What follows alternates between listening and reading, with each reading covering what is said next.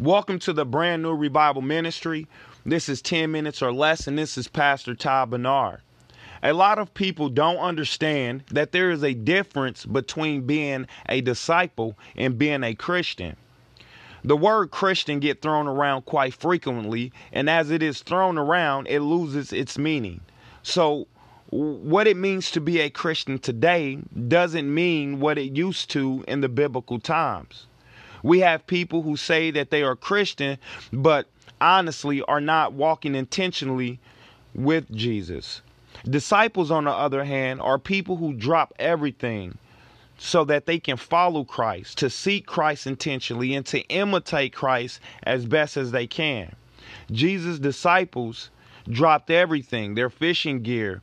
They left their children, their wives, their family behind to be able to walk with Christ. Jesus promised us that Christians are saved through grace. However, in 1 Peter 4:18, Peter talks about the difficulties of salvation, even for the righteousness. We have all met people that profess to be believers, yet they live with little or no regard to the commandments of God.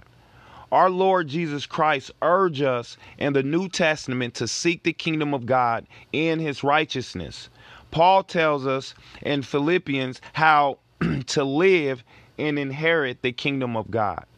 Did you know some Christian authors believe that while our salvation is by grace, a person has not totally received God's gift of salvation until it is reflected in his or her lifestyle?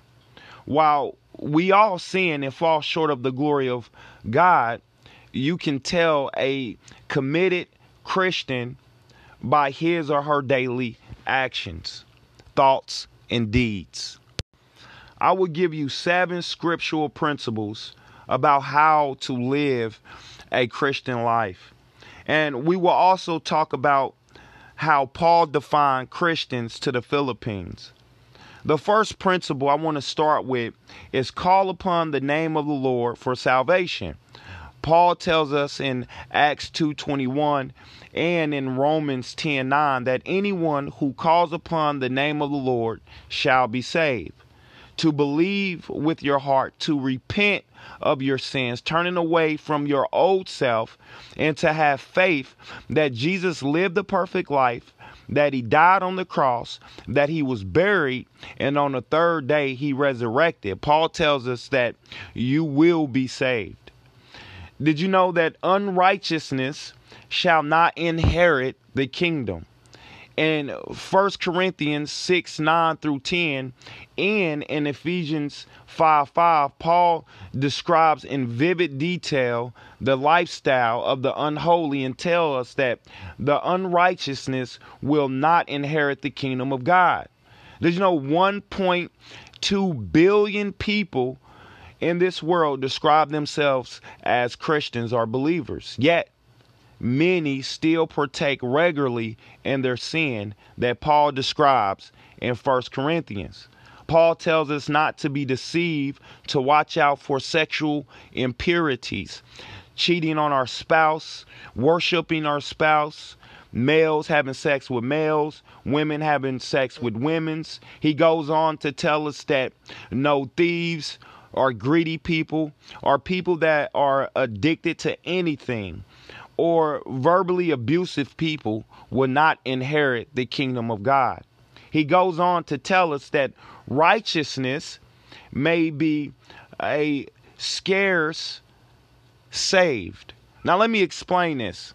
Peter tells us in 1 Peter 4:17 and 19 that many of the righteous may be scarcely saved. If that is true, then what will heaven be like for those indicating their belief in Christ, yet refuse to conform to Christ's example for us? He tells us to seek the kingdom and his righteousness. In Matthew 6:33, Jesus implores us to put away our desires for earthly pleasures and seek the kingdom of God and his righteousness. In order for us to seek the kingdom, we must be in the word daily. We must be in some sort of discipleship with other Christians. We should be showing people the face of Jesus by loving on them and being kind to everyone. He says he saves us for a purpose. In 2 Timothy 9:1-9, Paul tells us that the believers in Ephesians, that they have been saved for a purpose. And he encouraged them to seek to fulfill the purpose that God has preordained for them. As a Christian, you truly find what your purpose is, because everyone's purpose is in Christ. This is the reason why the world is lost. We have lost men out there who search for their purpose but don't find them. They change from day to day because they don't have the purpose. They're not in Christ. God created you for a purpose. Principle 6, lay up treasures in heaven. Jesus encouraged believers in Matthew 6:19 to lay up treasures and reward in heaven, and not to be concerned ourselves with the cares of this world. This doesn't mean that we shouldn't care about our day-to-day cares of life, but what he's saying is care more about working and laying up reward in heaven by keeping God's command, because this life that we live now is temporary. Principle 7, your treasure is where your heart is. In Matthew 6:21, Jesus tells us that our hearts will be where our treasures is. The thing that we treasure the most are the things that we do on a daily.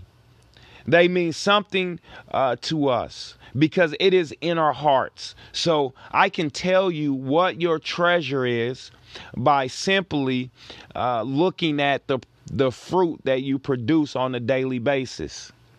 Now, I want to take the time to define how Paul defines Christians in Philippines. He says, be of good conduct, striving and suffering for Christ. This is what Christians are told to do. Paul clearly loved the church at Philippi and the commitment of the believers there for their service to the Lord. In Philippians 1:27 and 29, Paul encouraged them to continue their efforts in the face of suffering and persecution. He goes on to say preoccupation with the welfare of others. In Philippians 2:3-4, Paul indicates that true believers will have a concern for the welfare of other people. Our whole goal as disciples is to imitate Christ as fast as we can. And since Christ was always concerned for the welfare of other people, he put his life on the line for people. Us as his followers should take that example and do the same as well.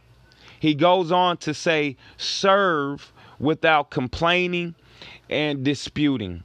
In Philippians 2:14 and 16, Paul indicates that the true believer and servant of the Lord serves without regard to personal recognition or gaining any good cheer without dispute.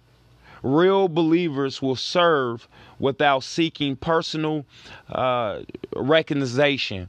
They will serve simply because Jesus came to serve us, and it's in our heart to do so because we know Jesus cherished servants. The last thing that I want to say is stand fast in the Lord. Finally, in Philippians 4:1, Paul encouraged the believers to stand fast in the Lord and not to subdue to the evils of this world. I know the evils are everywhere in this world. Even when we wake up in the morning and you turn on the television, on the news, you see a glimpse of evil. Dealing with people at stores, non-believers at your workplace or at school, wherever you are, you get a glimpse of how evil the world can be. So stand against that. Stand against it and do not allow it to subdue you, to conquer you. This is my time, but if you want to support the BNR Ministries, I would love if you share with your friends, your family, your life group, Facebook or Twitter, Instagram, anywhere. Let's help us get the message of God into people's ears. Thank you, and remember, Jesus loves you.